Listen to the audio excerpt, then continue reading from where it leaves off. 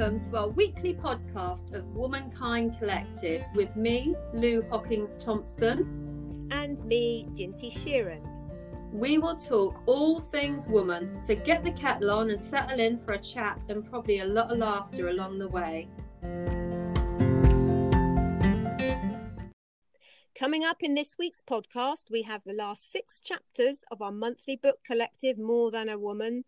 And this week is Autism Awareness Week, Lou. So we will be welcoming our guests, mother and daughter Lynn and Libby Curtis, who will be telling us about their own experience of being women with autism, which is our topic for this week.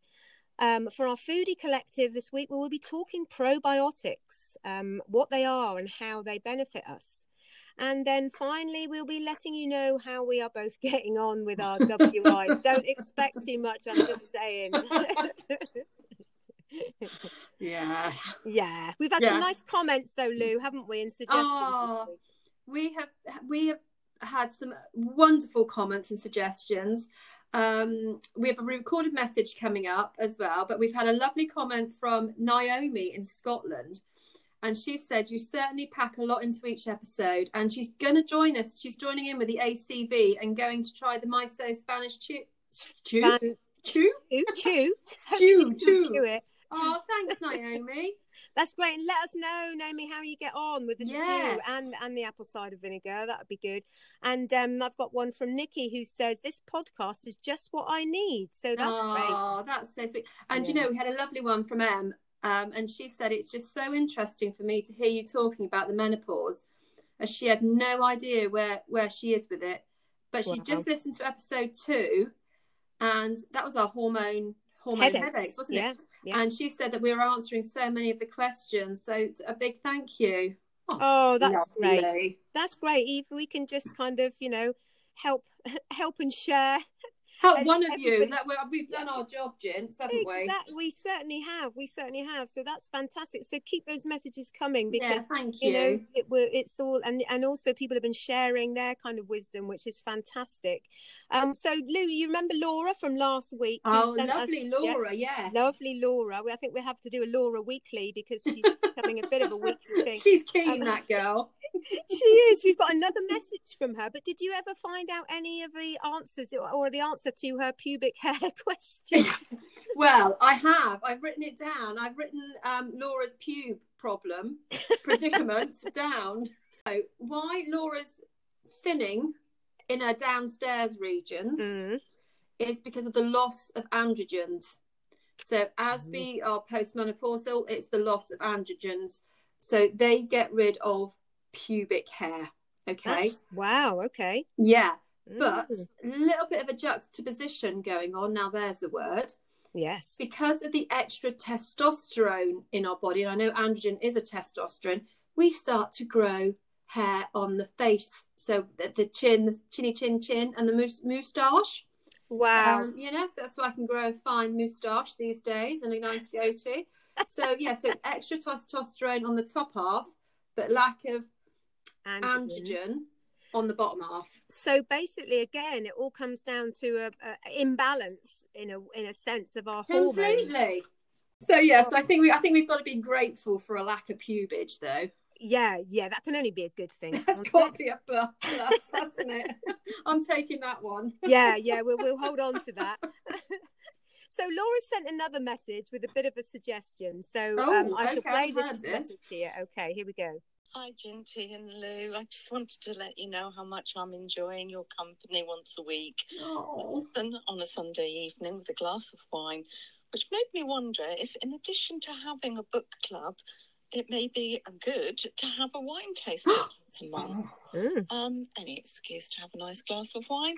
But so what do you think, Lou? I think that could be a good. And I know you could do the alcohol-free version where I just lay there and get sloshed. Wow. So maybe we could do that once a month. Maybe the end of the month, Lou, when people payday.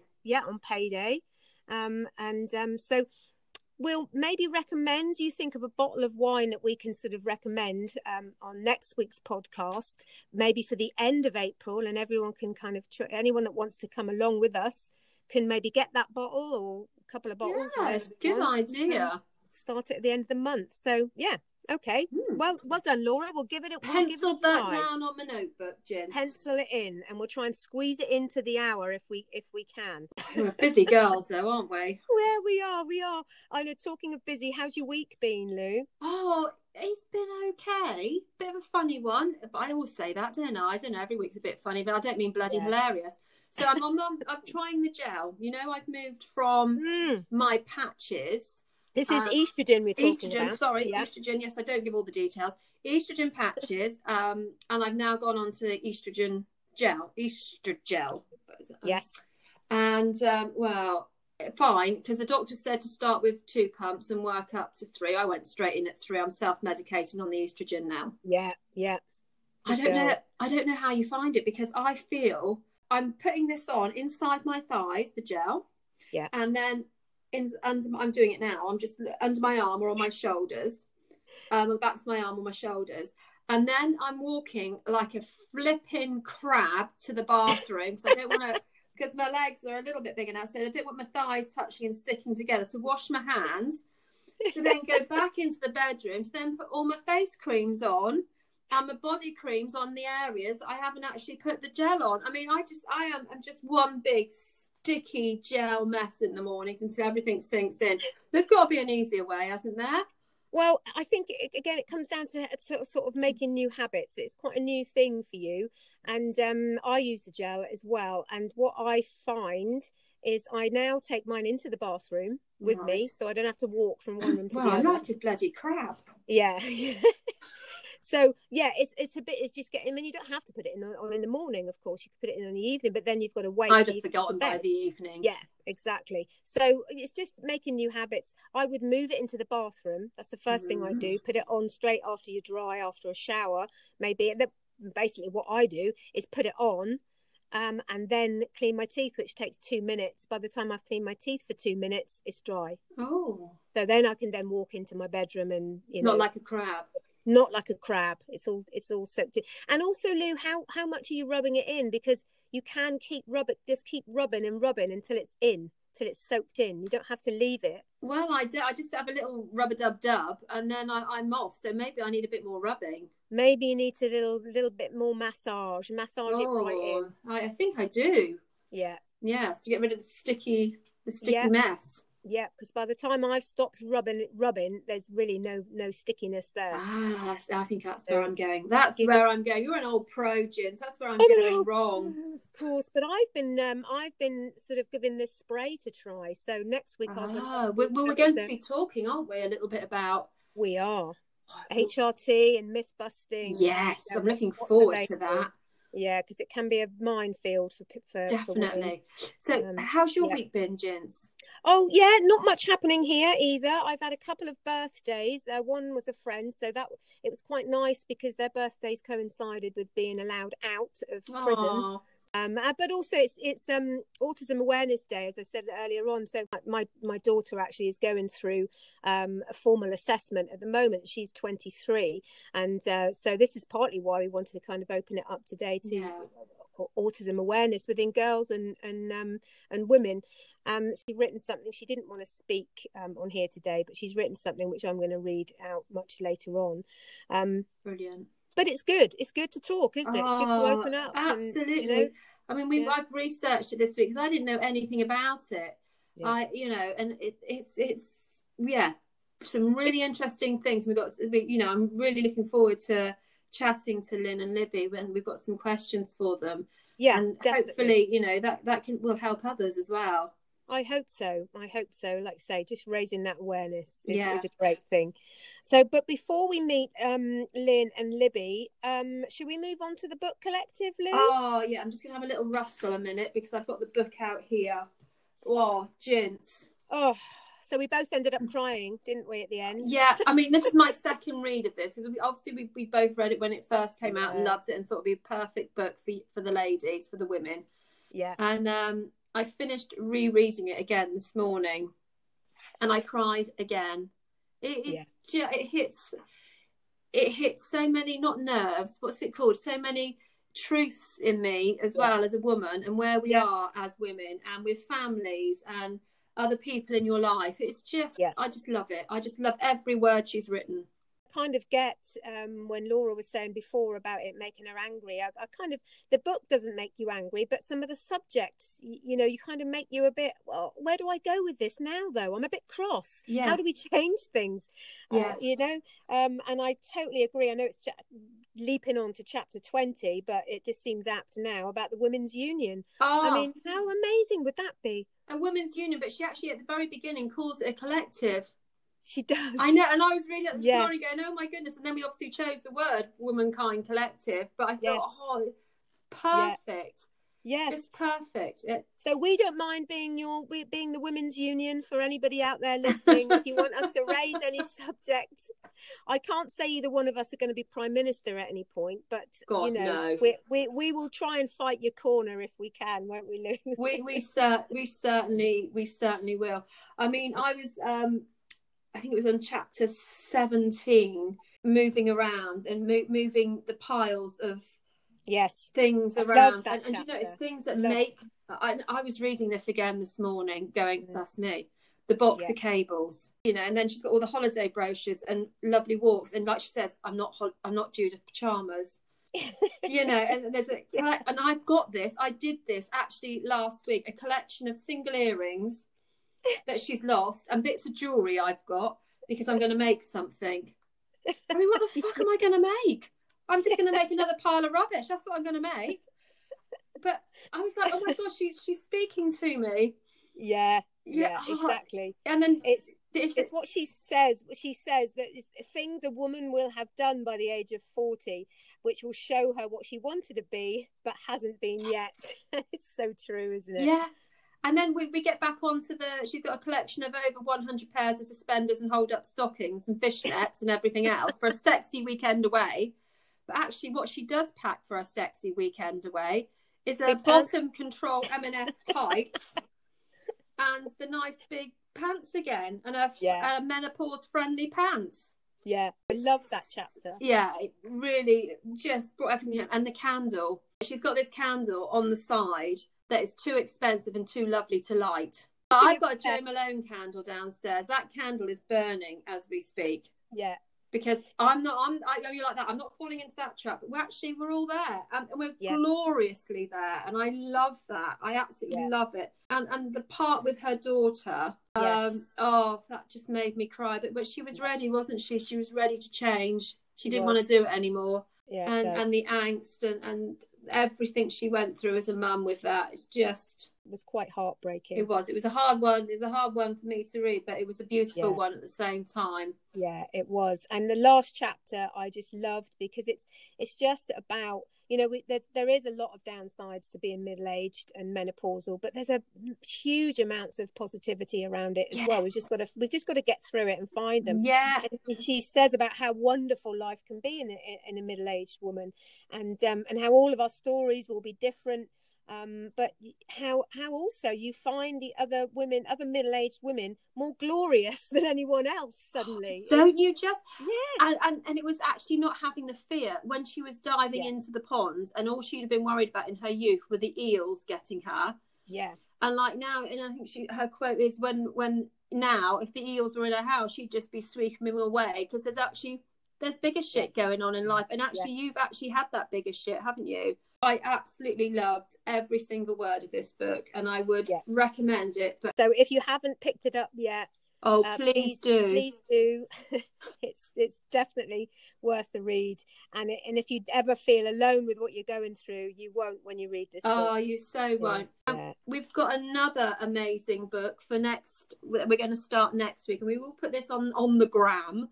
Yes. But we're going to be reading, our next book collective is Untamed by Glennon Doyle, which I think you will absolutely, I've read it and I know you haven't, Jin, so I know this is a brand new one. You're going to break the spine on this. I'm really looking forward. Yeah, I'm really looking forward to it, Luke, because I remember you talking about it. I had to get online and order it, and so I went online, found it, blah blah blah. I was just about to order it, and the doorbell rang, and I went and did something else, and then had a look at my book pile, which over the last 12 months of lockdown, oh my god, I bought so many books.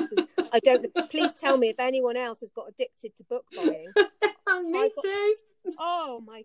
I've got so many to read, and I just don't know. I finish one and I think, oh God, I don't know what to read next. So I'm so excited by them all. And lucky I did look at that pile, because guess what was already there? It was there, was it? It was there. God knows when I bought it. Probably when you first started talking about Probably. it ages ago. But I've got it anyway. It's all there, ready, and I can't wait to get started on that, Lou. So we're gonna start on that next week. Yeah, brilliant. So I'm still we're calling it ACV now, because obviously I'm an old pro. ACV. Apple cider vinegar. I am not drinking it neat. I am putting it in food. I've put it in. We shall move on to our foodie collective, shall we, Lou? Yes, why not? So curries. I did the miso stew again. Chucked it in there. Lovely. We had a meringue. I put it in there. Mm-hmm. So I am having it, but I just couldn't have it. It's very difficult to drink, especially, and somebody asked, didn't they, about how it affects your teeth. Yeah, and drinking it neat is not advisable anyway. And although some people do knock it back, but it isn't. It's very acidic, so it can take the sort of enamel off your teeth if you have it every day. But you can mix it. It's recommended diluted about 5 times water to 1 part vinegar. So but even that, you can it still tastes like you're drinking vinegar. It's too much for me. It makes me gag. But it's not. I'm not everybody. So I'm like you. I put it in salad dressings and all that sort of and thing. it's a good way forward with it, isn't it? Yeah, it is. I just have to say, I love how on the Instagram you didn't actually put apple cider vinegar. You just put Willie's. So anyone that didn't know what you meant, I was having a great time in my kitchen. Yeah. I can tell you. It was all going Den on. of iniquity. Yeah. So apple cider vinegar is one of we were just going to talk a little bit about probiotics today. So we're talking about gut health all through our foodie collective this month. Probiotics basically are one way of keeping your gut really, really helpful. And what probiotics are, it can be a bit confusing, because you've got probiotics, prebiotics and symbiotics. There's lots of this stuff, and there's supplements and all sorts. So basically, put very simply, and I'm no nutritionist, we have got one coming in 2 weeks, haven't we, Lou? We have. Ellis Flint, so she will much more about this than me, but very simply, probiotics are helpful, beneficial live bacteria which our bodies have. They have billions of them, and they keep us healthy. But most of these, or many of them, are in our gut, and they make up our gut flora. Really, really important. We're all different, so some people have more, some people have less, but we can massively help with our diet. So a lot of chronic disorders such as IBS, that's irritable bowel syndrome, Crohn's, ulcerative colitis, inflammatory disorders like arthritis, they're all affected by gut bacteria. Also, probiotics can improve mood and memory and learning, which in menopause, as we all know, we need to keep our brains going because of brain fog. So they're really, really good. So these are the good guys. I kind of them as my little samurai in my gut. They're there guarding away. They're looking after my stomach, and they're just creating this happy ecosystem. So, really interesting. I mean, you are a school day. I am learning. Always learning. Yeah, and it amazes me. I get to 52, nearly 53, and and these things I never knew before. It's only really in recent years, it's sort of the last 10 to 20 years that the probiotics and prebiotics have been named, and actually what they've discovered more and more, because our stomach is a second brain. So this is and there's a lot of signals from the stomach to the brain. There's more signals from the stomach to the brain than there are from the brain down to the stomach. Wow. Yeah. So my mind is blown. So this is where you get butterflies, and when people can say, I feel this is right because I can feel it in my gut. Well, they are right. You get all these feelings, and we've learned as women, particularly, we've learned to ignore them. Yeah. They don't matter. You haven't got instinct. You haven't got intuition. You're just this. You're just that. We need to kind of have that back, and it is like you say, it's our second brain, and it's very, very important. So, did I hear you say, how do I get probiotics? Yes, you did. Yeah. I mean, obviously, that's not on my little list here, but how do we get them? Well, diet is the main way. You can take some supplements. I don't know enough about those to go into, but diet is always your first port of call. So whatever you can get through your diet, if you can eat them, that is. So probiotics are things, fermented foods. So miso is fermented, and things like sauerkraut, Right. kimchi. Have you heard of Yes, kimchi? yes. Yeah. Yep. And kefir, kombucha, Yep. they're both drinks, fermented drinks. Tempeh, which is fermented soy, so it's like fermented tofu. Right, okay. And even they've got the most probiotics in, and they've all got so many, all different ones. But even things like natural yogurt and labneh, and some cheese are really good. Even tea and coffee and cocoa beans have got some fermentation in. Yeah, so it's less to a lesser degree, but they've got it in there. Kefir is one of the most diverse probiotics in, and the more diverse the better, really. But any of those probiotics are good. Wow. Yeah, so if you can include any of those in your diet, things like sauerkraut and kimchi are also symbiotics. Now, symbiotics are both probiotic and prebiotic. I won't go into prebiotics too much. I'm going to do that next. But basically what the prebiotics are, these nourish the good microbes. So you've got your samurai, your probiotics. You've eaten all the good stuff. But how do they survive? They survive with prebiotics. So then you need to eat lots of prebiotics, and we'll be going through there. But that's the things like onion. So onions and cabbage are both prebiotics. So it means that sauerkraut and kimchi, they're symbiotic. You've got both. So you've got the probiotics and the prebiotics. So yeah, we'll go into the prebiotics a little bit more. Right. Yeah, it's very exciting stuff. And a lot for me to learn. I'm going to be taking a lot of notes next week. Yeah, do. And you probably won't hear from me next week because I'll just be scribbling away, listening and writing notes. Yeah, exactly. I'm forgetting I'm doing a podcast and actually talking. And save a lot of your notes for Emma, because Emma is just the gut health queen. She will be absolutely amazing. But it also has to be said that some people don't get on with fermented foods in menopause.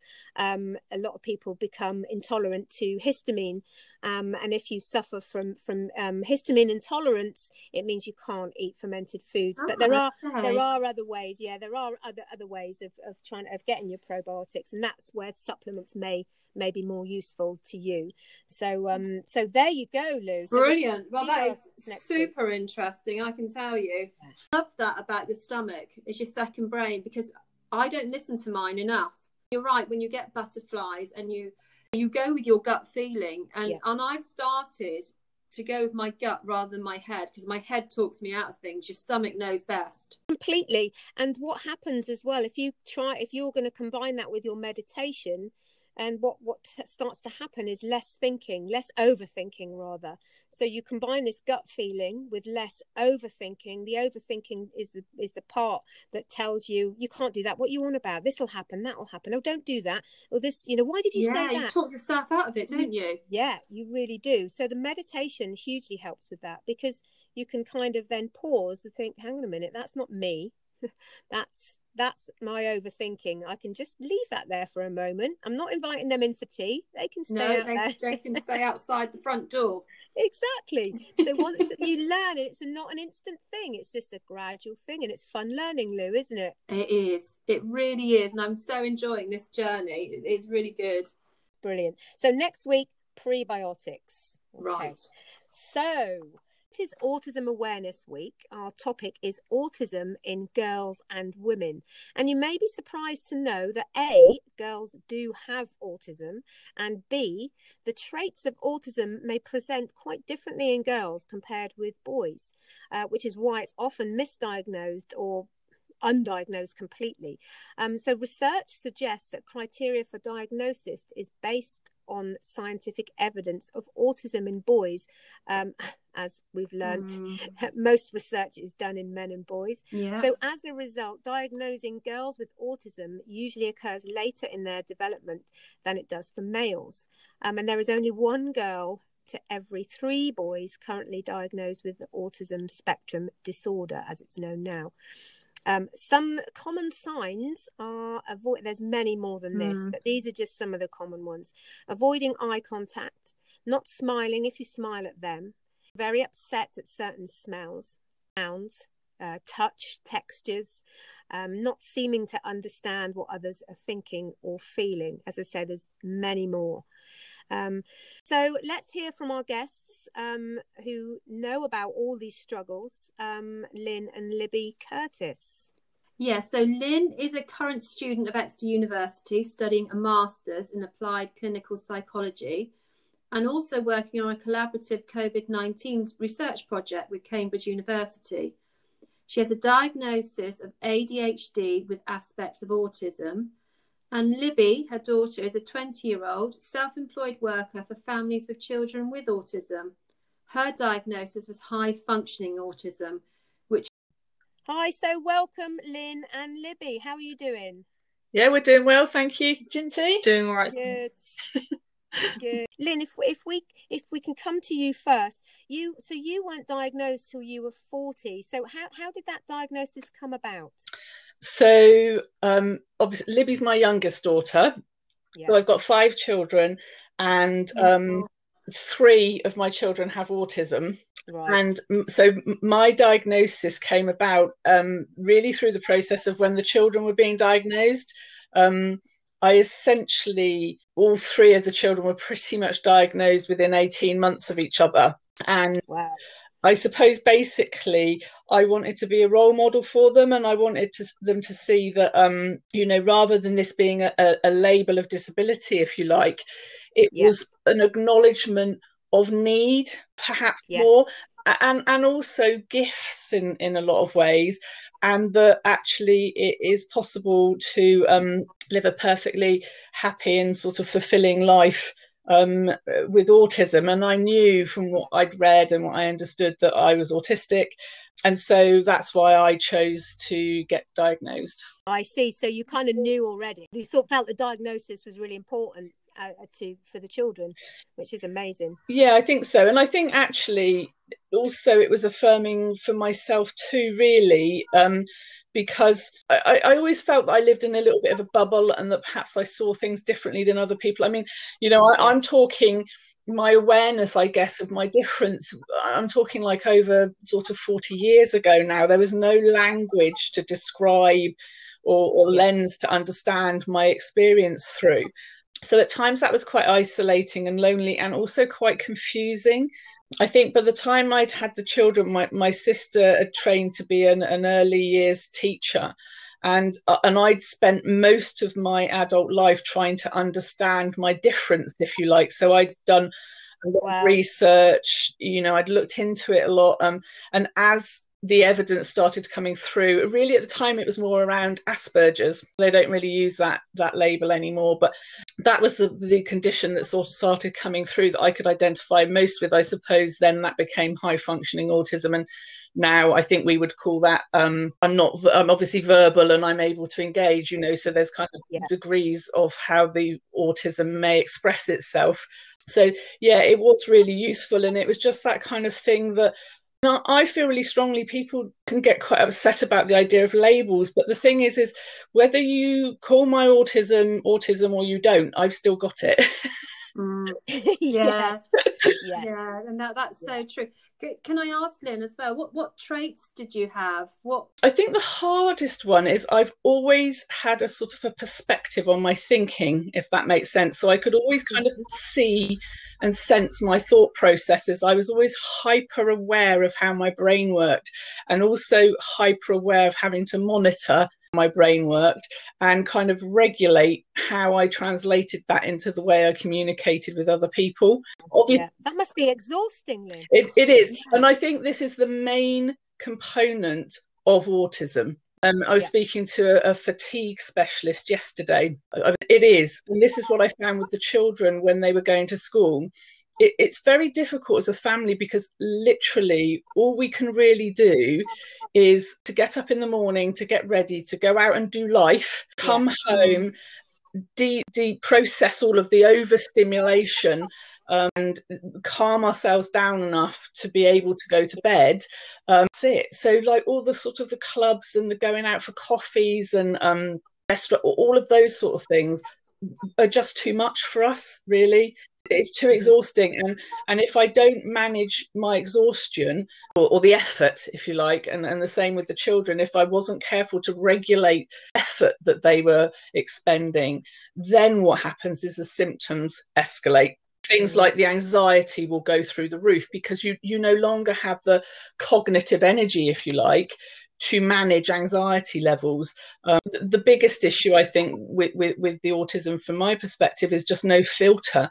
So sensory information, I have no filter on it. I'm just as acutely aware of, the noise of the fridge downstairs as I am of the person sat next to me talking. It's all of those things that are quite tiring. A lot of what I learned about myself, I learned as I saw the children develop, to be honest with you, because it was easier for me to experience it sort of secondhand, really, and I could understand better. Like a mirror, I suppose, isn't it? Because you're watching it then, and you've got that better understanding because you're seeing it. Yeah, and also seeing the impact. I think when it's yourself, when it's your own personal lived experience, it's hard to have a perspective, isn't it? But I kind of see the biggest things that sort of makes me a bit emotional, actually, the saddest thing is that we're all really loving and kind as a family, like very, very deeply, fiercely loving and kind, but often can be perceived as being cold and arrogant. And that's really hard. And it's hard to hand and hard, because there's just lack of understanding, isn't there, Lynn? And around it all, and I think especially in girls. I think it's massively. We're meant to be normally, but what is normal? Yeah, and I think with the girls, so it's a funny thing, really, because the difference between the girls and the boys, my experience, so this was just with my children, Libby basically was diagnosed on the back of the boys. If I wasn't in the process of getting the boys diagnosed, I don't think I would have been able to get Libby a diagnosis, but I'm quite a resourceful person. Yes, you've had to be. And I piggybacked Libby's diagnosis on the back of the boys. But basically, Libby would never have been diagnosed because she never caused anybody any trouble in her entire life. And the boys weren't naughty, but the eldest son, he couldn't even be in a classroom. And my younger son, so uncomfortable in his own skin, he was almost ripping it off most of the time. But Libby basically internalized. I mean, this is only my perspective. Libby can share more, but to a large extent, she internalized and was in her own little bubble, which is how I remember myself, child as well. And also all of us are quite academically capable, so there was no incentive, an academic point of view, for anybody to give us any interventions or support, because basically, as far as everyone was concerned, we weren't a problem and, broadly speaking, fitted in the way that was needed. But the cost of the fitting in, that's the problem. That's it, isn't it? Squeaky door always, is the one that gets oiled, and it tends to be the girls because it's more internal, and girls perceived to be okay. It's okay if they're quiet, if they don't say very much, if they don't speak very much. But with boys, it comes out in a different way. And as I say, it's the squeaky door that gets oiled, so they get sort of do that usually that little bit quicker. It's so important, because I think internalizing have more damage in the long run, can't it? Before we go on, I can just see Libby is desperate to add something in on that. I can see. Because I wanted to just agree with the whole internalizing thing, but I think just exactly what has happened is a very good example. Is that I was quiet and not saying anything because I didn't want to interrupt anyone or be rude, and I think it's a very good reflection of what it was like to grow up with autism. The whole, I just completely agree, and I think it definitely is internalized, and then I think a lot of it goes unnoticed, because then people talk to me about my autism, but they would approach it in a very neurotypical way and just ask me, are you okay with this? Is this all right? But obviously, because I didn't want to cause any fuss, or I just didn't want to be an issue, so I'd be like, yeah, it's fine, and then it wouldn't be fine, and I would have to just keep it all inside. And then I think that it would turn the volume up on everything, and then I'd come home and everything be really stressed out, and then I wouldn't be able to relax in my own house. And that was really a big problem, that not so much in primary school, but when I was 16, that was a really big problem that I had, is that I so stressed out and comfortable with school and how it was all going, but I just really felt like I couldn't say anything. So then I'd come home and I just wouldn't even be able to relax in my own house, and it was just very difficult, because then I sort of felt like I had nowhere I could just be. Yeah. And it's difficult because obviously I can't really say that the school weren't doing their job, because most of the time I would tell them that it was fine and that everything was okay. Even then, a lot of the time I tell them that it wasn't okay, and I would tell them what I needed, and they just sort of didn't really do that for me, or tell me that it wasn't. Maybe because I didn't like kick up enough of a fuss or make such a big deal out of it. Yeah. Everyone was like, well, it can't be that much of a problem. But it really was. It just like no one could see how I felt because I had made it such a secret to myself. I guess, I think Mum definitely noticed, and like the people around me and closest to me noticed. But obviously, you know, people at school aren't like, your teachers aren't really close to you, and they don't see you when you're at home. I think that's something that I've definitely struggled with, is that the internalizing of it and not telling anyone, and it's a secret, and like I don't want to cause a fuss. Do you think if there had been somebody at school that had kind of specialised or that kind of understood autism, particularly autism in girls, do you think that would have helped? That would have really helped, because I think a lot of the teachers, the understanding that they had of autism was, well, because I feel like a lot of people, from what I've experienced, a lot of people understand autism. Well, they didn't even know that autism is different from in boys and in girls, and everyone just thinks that male autism is all autism, and that's just really not true. Because I think autism is very different for each individual person, but I feel like there are so many more similarities with me and my mum being autistic than there are with me and either of my brothers. Well, maybe not so much my younger brother, but definitely my older brother. Our autism came out in completely different ways. But I guess on surface level, we were both equally as capable, like at school and going to places. From what I can remember, we could pretty much do the same things socially. But then obviously when we got overstimulated or when we couldn't relax, it came out so different. Like because I would shut myself away in my room and not talk to anyone, and then he would sort of expel everything outwards rather than keeping it in. And I think that's just that alone is just like, so completely different. So you were internal and he was doing externally. Yeah, definitely. And I think that it just really, well, because then obviously people will see that and then think, oh, well, Libby's autism isn't as severe, or she doesn't need as much help. But that couldn't be further from the truth. Like, because I'm not saying that his is worse than mine or mine is worse than his. I'm just, because it looks so different and people take it at face value.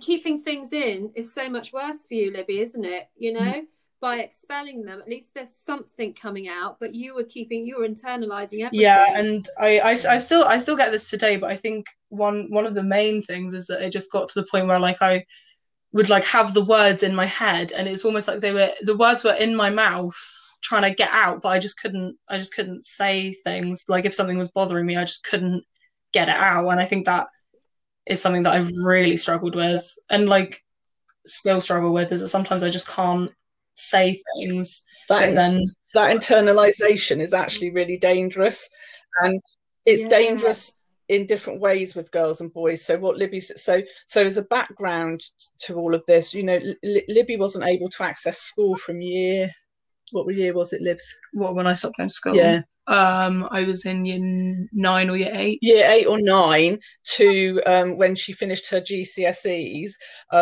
Libby was basically spent most of her time in what was then like an outreach centre within the school. I don't know if it exists anymore. Yeah. I mean, we were so lucky, really, because one of the teachers down there had set that unit up. It was called the Reach unit. And it gave Libby the flexibility to be in mainstream school, but not in mainstream school.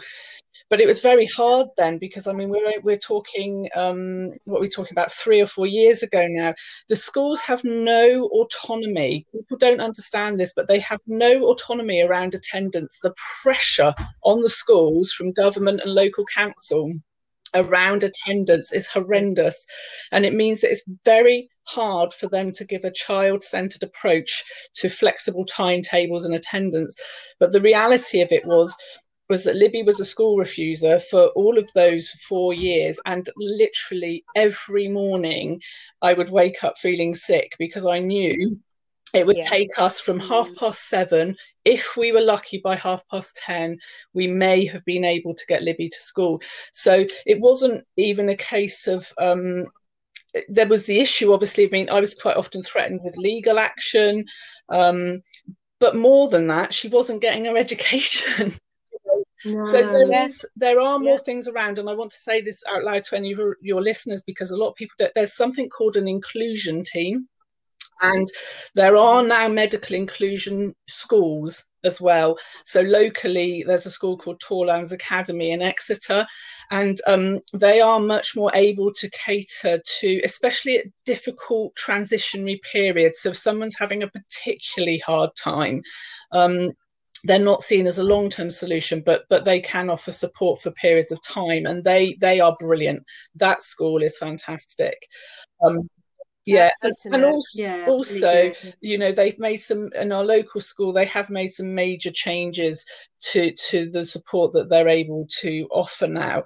I think what Libby is alluded to earlier, though, is this thing about people's understanding of what autism is. You know, like, it's very difficult. The internalizing thing was dangerous, because then you're going down the routes of, you know, like, if we're frank about it, with autism, you're talking about suicidal feelings, suicide attempts, severe depression, self-harm, the risk of eating disorders, and the risk of substance abuse. All of those things are serious risks, and whilst they are issues which pose a risk to any teenager, the problem is with autism is what you've got is an obsessive element to a personality, which means that if someone with autism starts cutting, it can become an obsession. If someone with autism gets an eating disorder, it can become very obsessive. You know, so you've got essentially obsessive disorders, if you like, that then can be really entrenched with autism. And we have had generically as a family lots of issues around food. Again, eating disorders with autism, massively misunderstood. I mean, eating disorders, you can't get help for eating disorders anyway, unless you're literally nearly dead. You can't get help for it. And the problem is with the autism is that you've got issues around food. Like, I really struggle to cook because I cannot bear the smell of food cooking. So if someone cooks me a meal, I'm happy to go and sit and eat it. But if I've cooked it, I feel so sick I can't eat it. So you've got real aspects to it. And I think with the boys, Libby said, it's right what she said. It depends on personalities, but the risks of, I think, probably more high risk behaviour. Certainly my eldest son, like myself, has autism and ADHD. So then you've got a personality who is not only obsessive but is also compulsive. So that they can be really, I always felt, quite frankly, my and I always said to the schools and all the professionals that have supported us, my bar is set low. I just wanted all of my children to hit 21 alive. That was it. I wasn't, everybody else was talking about grades and going to university and all the wonderful opportunities that are available, to young people growing up. I just wanted my children to be alive at 21, because the risks, especially for the boys, of them not being alive are really high. It's quite frightening. It's quite frightening. What, for anyone listening, Lynn and Libby, that maybe thinks that they might have certain traits, or that their daughter might have certain traits, how would it present itself? So if you were sort of really internalizing, what would you want people to look for, or what would you as a mum look for? Lynn, you obviously knew because you had those traits yourself. But how would it kind of present itself?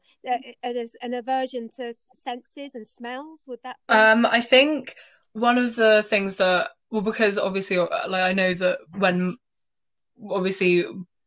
mum was growing up, she knew that she was different, but wasn't diagnosed until she was 40. But I grew up always knowing that I had autism, so I sort of, as I'm living it, I feel like I maybe notice things more rather than like in retrospect. And what I would say regarding sensory things is that one of the main things is definitely food, because there's so much sensory stuff going on with food. Like, obviously, like, chewing food is hearing, and the tasting and the textures. I would say for me, one of the things is I probably seemed like quite a picky eater, or like I didn't like healthy foods, and I was just more into junk food as a kid, which I'm sure lots of children are. But the reason for that was because with like vegetables and fruits and like tomatoes especially, there's just so much going on. Like, and I would say tomatoes, don't know if they're exactly like because you bite, especially if they're raw, like you bite into it and it's crunchy, but then it's like soft on the inside and there are seeds. There's just a lot going on. And so I would say I would say that definitely like around food and dinner time, maybe if you feel like maybe you're a picky eater or your child is a picky eater, I think maybe not, but maybe there is something to look into there, because usually I think I know my daughter went very suddenly she was really picky, and then I want to become a vegetarian. This is at 13, which I know a lot do, but then you know, I want to be vegan, you know, a year later. That didn't last very long. but yeah, I think sometimes it can start, can't it, with kind of cutting out certain foods, as you say, that become a bit too complicated or a bit too overly I think that's definitely true, because like because it's not about being a picky eater or I don't like fruit and veg or anything like that. It's about like there's the sensory overload like in your mouth, and it's just like, well, because my big thing was like it was spinach. I just couldn't. I like I can't explain it. I just couldn't. Yeah, because they're slimy, jelly. Yeah, like it's not because I'm picky. It's because I put them in my mouth and I feel like I'm gonna retch because the texture is just horrible. And I think with picky eaters, maybe instead of just say you have to finish everything on your plate, I think it would be very telling to maybe just have a conversation with your child and say, why don't you like this? Like, what is it about this that you don't like? And then it would be like, we'll say like, well, like I didn't like, well, it might be something as simple as like, instead of roasting vegetables, like steaming them, because very different.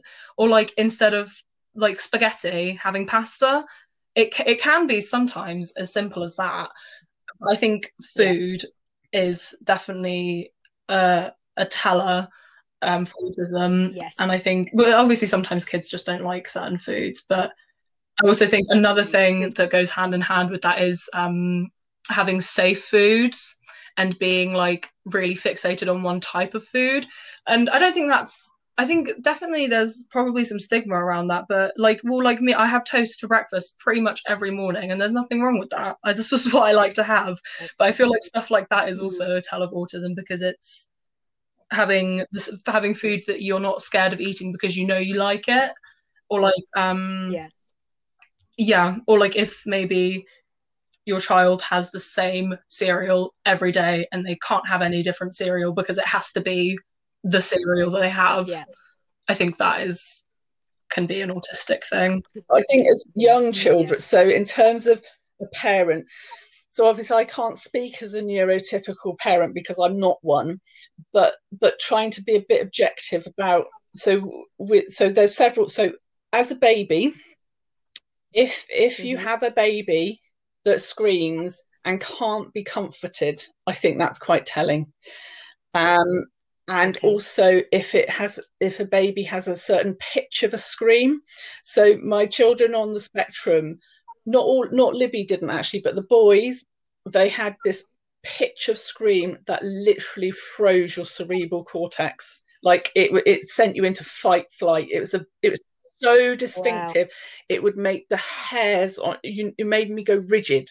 Okay, it was very distinctive. So I'd heard it with Peter, with my eldest son, Alex. I think possibly Libby did do it a little bit, but I think it was different with her. I can't remember properly, but I'm not quite sure about crying. What I would say about babies is, because obviously just from home videos, like mum will, like you just said, I didn't really do the scream. No, you didn't. But what I would do is same with internalizing, is I would just sit in the chair that mum would put me in, and I would just be there and like just look at my hands. Yeah, that's a really good point. So with the girls, so with Libby, she's absolutely right.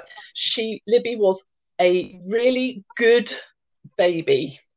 So Libby would. I could put Libby into her little chair and she would sit there for hours just looking at her hands moving. Other things with young children, they don't play with toys. None of my children, I spent all this money on toys, none of them ever played with toys. They didn't play with toys ever. They weren't interested.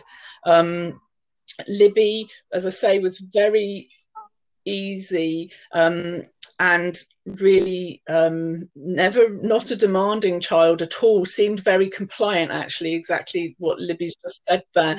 And so again, this is another reason I think why girls would go under that radar. But what Libby said as well, the sensory stuff starts coming through. So things like when Libby was sort of 2.5 and she was walking, you know, she used to wrap herself like a cocoon in this massive blanket, and so she'd go everywhere wrapped in this blanket.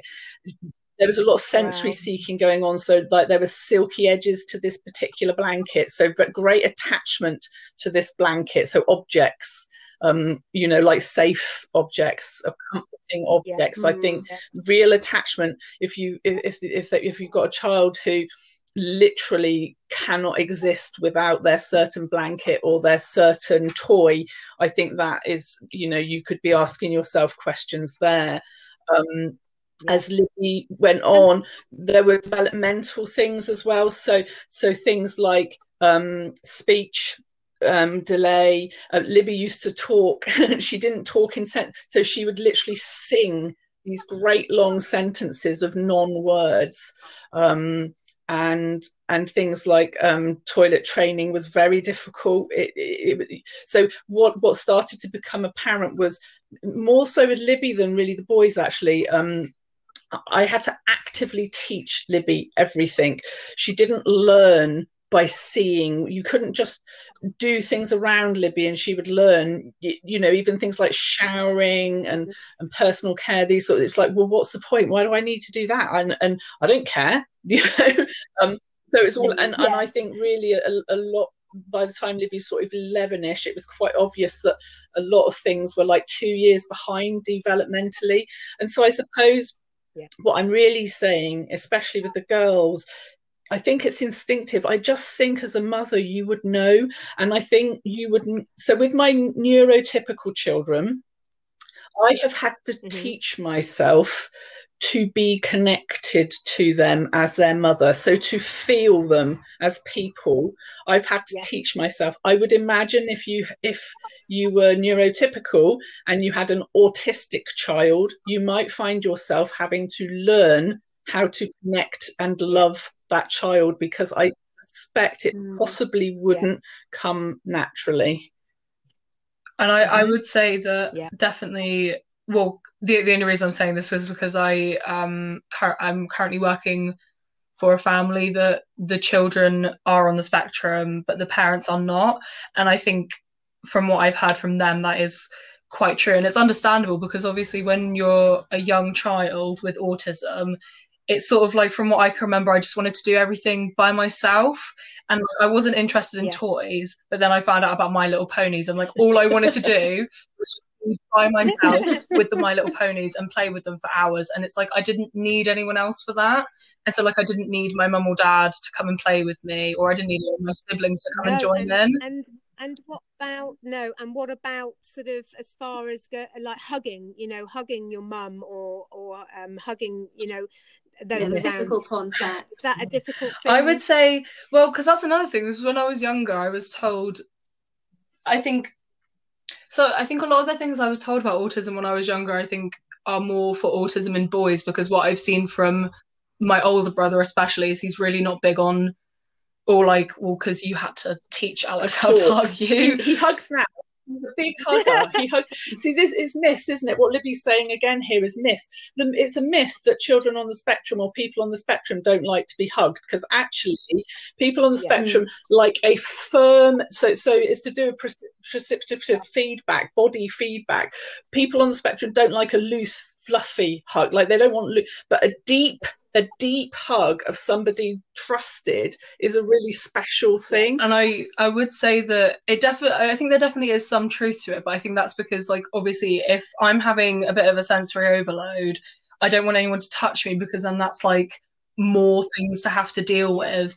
But what I do completely agree with Mum in saying that, like, I remember a lot of the time when I was younger, I would ask people to squeeze my hand like as hard as they could, or like hug me as hard as they could, because the feeling of the pressure and the squeeze, it just really really calmed me down and made me feel like centered. Like being reassuring. Being wrapped in your blanket basically. is a similar kind Libby of was thing. Libby was always very, very affectionate. The boys, they weren't. So that was a taught thing. They are affectionate. This is another myth. Like, my eldest son now is so loving and so protective. He always was really loving. He's and very thoughtful as well. He really thinks of other people. He really, really does. But how that gets expressed, if you don't understand, you wouldn't recognize it. And that's what's so sad.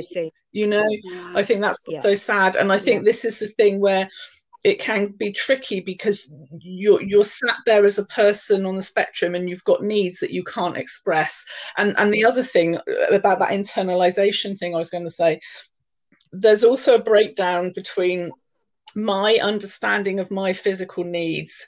So it's not just that I can't express it, it's often I don't know. So I won't know, I never know if I'm hungry, I don't really know if I'm hot or cold. It's very hard for me to read my body signals, really difficult. I don't know when I've overdone it and done too much. It's really difficult. And the other thing that all of us suffer with is that none of us respond typically when we're ill. So none of us get so Libby, I think I said in the thing, when she was a baby, she had a serious septic infection. She never even had a temperature. I mean, she literally did nearly die. She was rushed to Great Ormond Street and they had to do an emergency operation on her because she had septicemia and she was going to die. But nobody knew. But I mean, I did, but only instinctively. But so one of the things that's been really tricky with bringing the children up, I cannot trust anything I see. So I can't trust the thermometer. I can't trust what I'm seeing in front of me, because I could have a seriously sick child, and pain is the other problem. None of us, we've got really high pain tolerance, so we can be in huge amounts of pain and not know ourselves. So we might be behaving in an aggressive way, or perhaps a defensive way, or like Libby says, like a withdrawn and shut down way. And it might be because we're in crippling pain, we just don't know it. So these things are really tricky. And as an adult, the reality of it is essentially my closest relationships around me are people who really, to be honest with you, are also my carers. They're people who can read my signals, who I don't need to verbalize to, who know kind of what I need.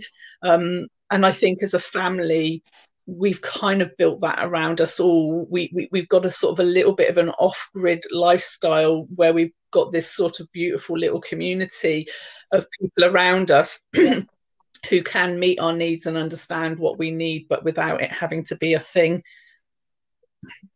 Yeah, that's that's wonderful, isn't it, in that sense? And talking about you and your health, Lynn, and I know we're going to hopefully do another podcast on this, on long COVID, but because you've been struggling with long COVID for about a year now, plus menopause, and how do you think has the autism kind of made any difference to either to the menopause or to the long COVID, or just your perception? No, I don't think it's to do with perception. I think there's an understanding, certainly of the research groups that I'm involved in, that things like things like a viral infection like COVID. So Libby had a bacterial infection. Okay, so this won't have helped Libby's situation either, having had a serious bacterial infection at the age she was only 5 months old. So any sort of serious infection is going to cause us problems being on the spectrum, because it will turn the volume up on our symptoms.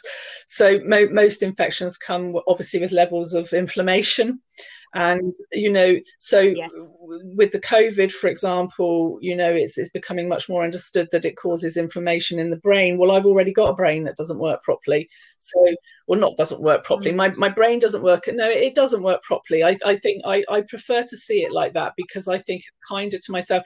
The way my brain organizes things, and the way my brain is able to communicate that thing I said about being able to communicate what's inside. Having had COVID, it's a nightmare, because it's literally built a brick wall. What Libby was describing about that thing about having things inside that you can't get outside, it's made that really hard. And the other problem is the fatigue that comes post viruses, you know, or post infection. Already it is very hard in terms of energy to live a day in my life, in my body and my brain.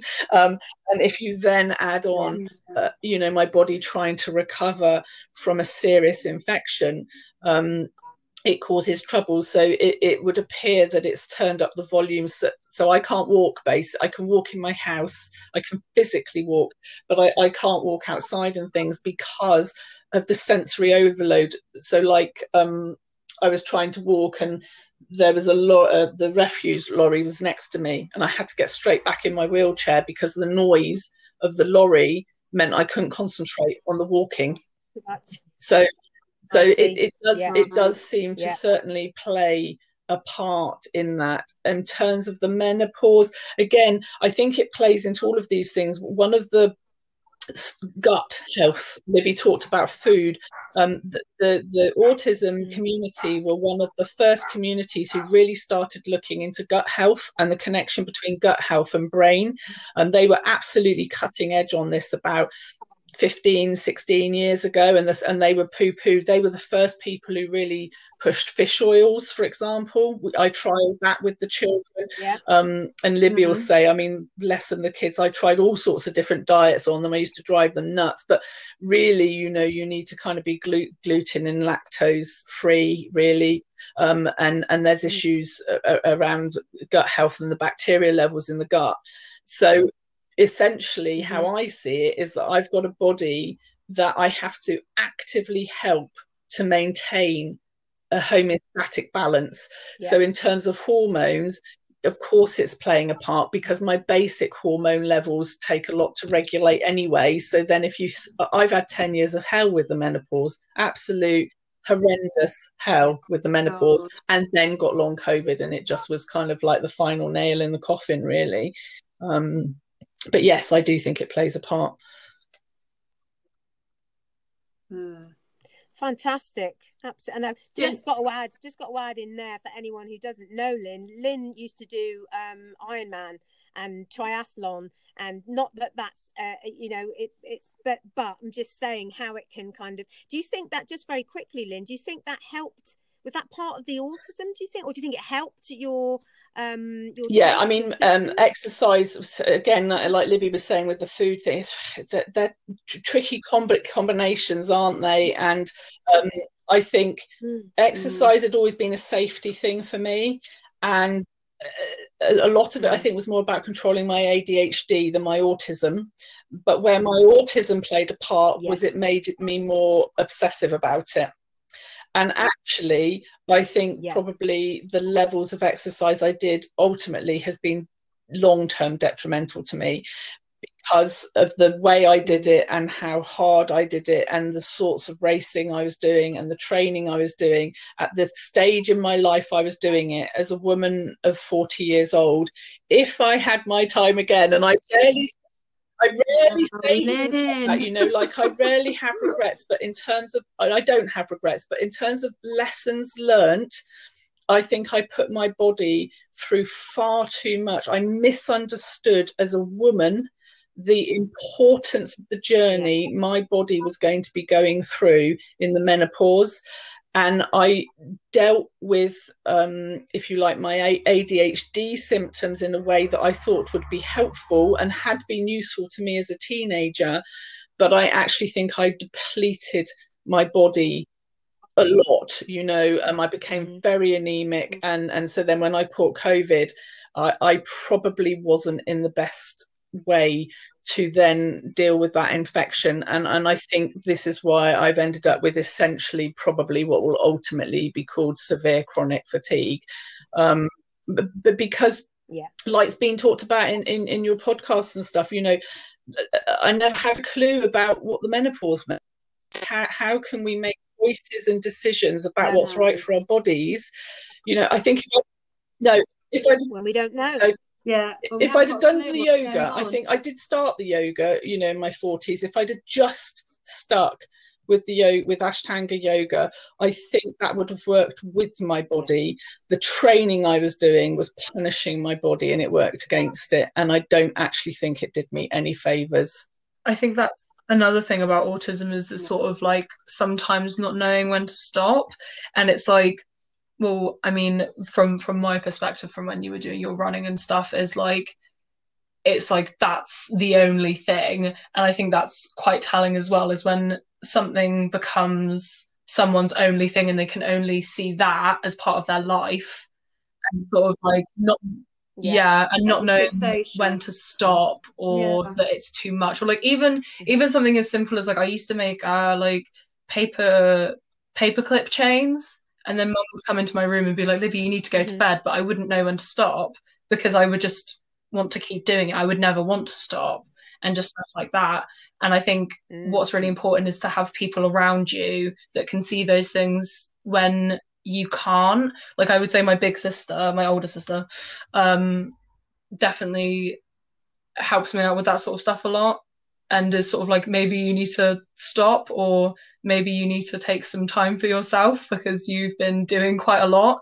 And I think because a lot of the time I seem to like accidentally hold myself to what I think is everyone else's standards, and then so I think, oh, I'm just doing what everyone is doing, but that's not fair because I'm not like everyone else.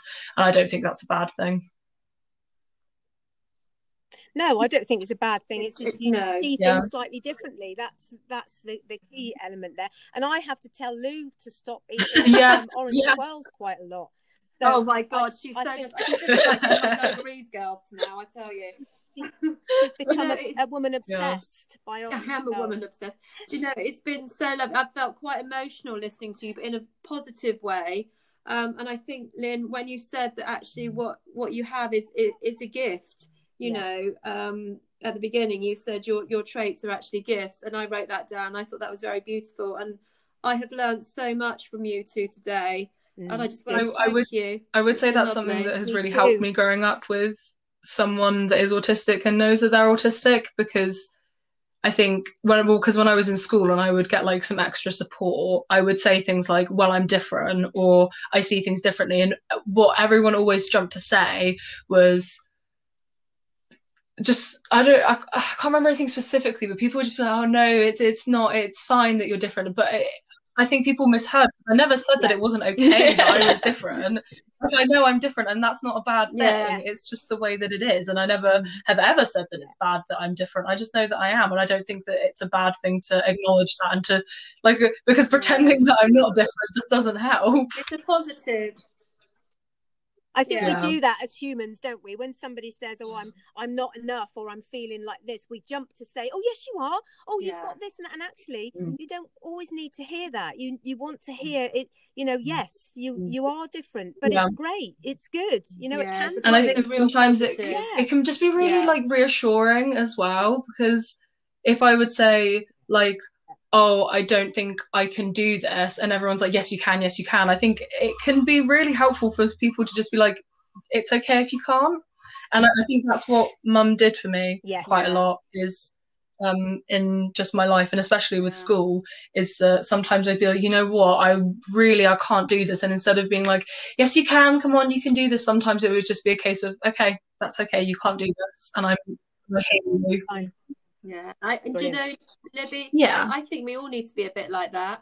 Yeah, I really do, and I think that's a really positive thing to take away. That we need to be a bit more like that. If we don't want to do it, fine. Let's not do it. Some of the gifts, so the gifts very quickly, because I'm conscious of the time. But so I live my life in a bubble. So to a large extent, I literally do not give absolute flying stuff about what anyone else thinks, says, feels, or about anything I do. So it has given me huge freedom in my life, and I would say with the children as well, it does give us a huge amount of freedom to kind of live off grid, because we have to live in a way that meets our needs, and we don't actually give a stuff what anyone else thinks, because we generally don't really like other people anyway. So there is, and the other thing that is a massive gift with it, and there's a huge benefit, and I think certainly the tech industry, our brains work in really clever ways. Like, we see things and we see patterns of things that neurotypical people don't see, because their brains just aren't wired like ours do. And the way they see patterns and process, I can process enormous amounts of information relatively quickly. And the other big gift of it, and which is what Libby was saying about the misunderstandings, we love fiercely. Like, our family are so tight. Like, we love each other so deeply and fiercely. We don't fall out. We don't fight. We just don't, I'm not saying that but we just don't, because we all really pull together, because everybody gets that everybody's doing their best in under difficult circumstances. And I think the biggest gift probably for me as a mother of children with autism is sort of the community that we've been able to build now the children are older. I mean, you do get 15 years, you will get nothing back. Anyone who's got a child with autism, you will be lucky.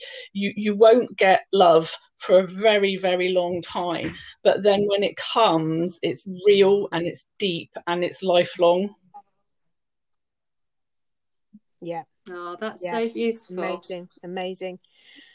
So we asked you if you could give 3 tips, yes, either between you or each. Do you remember them, or have you got 3 tips that you'd like to give, either in the subject that we're talking about, or just say generally? For 3 tips, one of them would be that definitely, if you have autism, maybe, well, actually no, I can't speak for boys with autism because I'm not a boy with autism, but one of them is definitely to sort of take a step back and really honestly ask yourself, am I doing too much? Or is, like, just even like with schoolwork or work, am I working too much? Because my working week probably looks very different to someone else's working week, because I just simply and honestly cannot do the same amount of work that someone else could do, and that's okay. But I think that it did take me some time to sort of learn that, and I think that it's something that is best learned quickly. I guess I would also say as a tip, well, you do your tips now. So, my tips were quite easy. I think first, so the biggest thing, and again, this is something Libby's turned on. I can't remember all 3 of them, but I know the first one is don't listen to anyone else's tips, because I mean, Libby's really good. Don't get me wrong. Basically, one thing I've learned is we're all very different, and my tips aren't going to work for anybody else. But I've got a lovely quote that I would like to read that is really important to me, and it says, and this is about advocating, really. So this is about when we find our way. So remember that your real job is that if you are free, you need to free someone else. If you have some power, then your job is to empower someone else. And that's written by Toni Morrison. And I think that's what I've tried to do with, that's what I've tried to do with the children. It's like, I found freedom with my autism, so then I've tried to free them, and I've got power as an adult, and I've tried to empower them and give them voices. And that's fantastic, Lynn. That is just that's a beautiful thing to end on. That is just lovely, Lynn. Thank you. Have you got anything to say, Libby? Or remembered my 2 other tips, even though I shouldn't say them. Go on. I would say that if you find something that makes you feel calm or safe, then I would really encourage you to try to incorporate that into your life as much as you can, because I have or just like, if things that make you feel safe, then let them. Like, I have some music that makes me feel really safe, and I listen to it if I'm feeling anxious or whatever, or like, like a jumper or like a hoodie or a jacket that makes you feel safe, wear it. Like, and I would also say that if anything makes you feel uncomfortable, or if someone is trying to make you feel like do something that you feel like you can't do, then don't do it. And I just don't, it's so not worth it to just say okay and get on with it, because then then you just suffer, and it's just, and then you get home and you can't relax, and then everyone that's close to you is like, what's wrong? And you're like, I'm fine, but it's not fine. I wouldn't do that either. But it's difficult, isn't it, Libby? But it's brilliant. They're absolutely brilliant tips, and I think a lot of that is about and then once you can accept something, it's easier to say no. Do you know what? I'm not accepting that. Yeah. I'm not doing it. I'm going to do this instead. So that absolutely. I mean, we could go on for hours, girls. I can't. Yes, we could. Oh, I've learned so much. Me too. Hopefully, you know, everyone listening will have definitely learned something, and if nothing else, will make everyone a little bit more aware, to be a bit kinder and look at everyone as an individual. You know, we never know what anyone's going through, do we? No, So definitely. I'll let you go and get a No. tea. Oh, do you know, I can't wait to meet you two when all this is over as well. It'll be lovely. Okay, bye. So, well, that was amazing, gents, wasn't it? Absolutely brilliant. I mean, I hope everyone listens to all of that, because it's something, either if you've got autism or whether you haven't, we all need to take home something from that and be aware of, don't we? Just beautiful. And as a mum, my heart. Yeah. So anyway, gents, how is the crochet? How's your WI? How's the crocheted square or scarf or hat that you were going to be making? Yeah, no, it's more, not even a friendship bracelet now. I've kind of thrown the wool in, as it were. I will keep on if you really want me to. I will try. I quite enjoy doing a little line or whatever you call it, but I can't get together with having two bits, a double stitch, or I started that and then. Gents, do you know what, girl? You've given it a go, and I can say no more than that. Thank you, Lou. I Very will put proud some of you for photos trying. on. Thank you. I will put some photos on, and you know, you've got the lovely bamboo wool to come back to you. But yeah, I've given it a go. It's not for me, but I can kind of see the meditative effect, and I can kind of, you know, I get that. So thank you very much. And I can always say, look, I've tried that. And do you know what? When the sun is shining and I can sit in your garden next to you, we can go through it together. That's a good idea. Let's plan with a tea. Let's plan that. Brilliant. Well done. So, and you, Lou, how's your so we were talking a little bit earlier, you've been using your my willies. Your willies. My willies, not every day, but in a lot of my cooking I'm using it, so probably every other day. I'm still meditating. So all good, gents, all good. And I'm gonna set you a fresh WI next week, so fantastic. Beware, my lovely. Good. So we're going to finish off, but just before we say goodbye to everyone, I'd just like to read. So my daughter, as I said before, is going through formal assessment at the moment for autism. She's 23, and I won't go into it too much because again we'll be here all day. But she wanted to say something today, but she felt she could speak for herself. So she's written something down, and she wants me to read it. And I think it'd be a lovely way to sort of finish. So I'll see if I can get through it without actually tearing up. I'll see how I go. So this is from Millie. So when I was growing up, I knew something was wrong. When I started school, I wondered why I wasn't like the other kids. I didn't want to play in the same ways as them. And when I did, I had to make the rules. Unfortunately, most of my friends got tired of me, and that by the age of 9, I found myself alone in the playground. Every night I'd go to bed and I made myself a promise. Tomorrow will be different. Tomorrow I will be normal. After all, that was all I ever wanted to be. I didn't know what was wrong. I wanted to be like the other kids, but I didn't know how. They had innate skills that I could never learn. I grew up confused, feeling like I was left behind. Perhaps if autism is studied more and researched more, it can be more easily recognised. I don't want other girls to feel the cycle of disappointment that I've felt. And as crazy as it sounds, knowing there's something wrong with me brings a great deal of comfort. At least when you know the problem, you can heal and move on. Because I kept waiting for the eureka moment, and it never came. The moment where I would finally become a normal girl. And eventually that girl became a woman, still as lost as she ever was. It is thanks to my mum that I did not become lost completely. We have been through so much together, and I can never thank her enough for her love and time. I don't really know the moral of this story, but I suppose I just wanted to encourage everyone to be a little bit more patient and kind. It may not seem like a lot to ask, but for people like me, it goes a long, long way. Jinx, that's done me. No, don't. Oh, Yeah, that was so- just beautiful. Darling Millie, that was lovely. I know. Bless her. Oh. Yeah. Oh. So take her advice. Yeah, This definitely. weekend or wherever you are within the week, a bit more patient, more kind, and we don't know other people's journey. So don't judge. If people don't smile back at you, if they don't laugh at your jokes, if they don't seem to make eye contact, don't judge them. Just ask yourself, can I help them? Yeah. You know? Yeah. And we So- all need to be a little bit more Millie. Yeah. Yes, that's lovely. Oh, do you know, I'm going to have to read this now through these tears. So here we go. So I do hope your tea's not gone cold.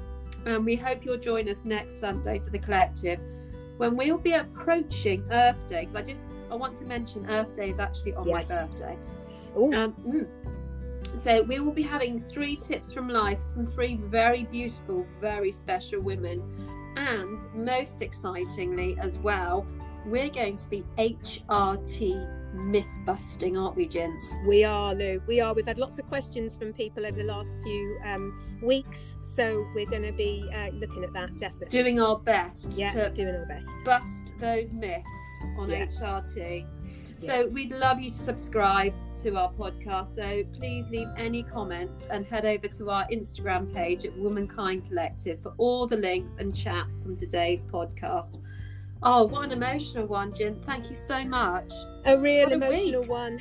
Yeah, but a good one, a really good one. I hope as many people get to listen to this. If you listen to it and you enjoyed it, please share it. Because Yeah. I think, things need to be said. Things need to be said. Yeah. It needs to get out there. Yeah. Thank you so much, gents. Thank you, Lou, and thanks to everyone for listening. Have And a good thanks to Lily week. and Lynn. Have a good week. Bye.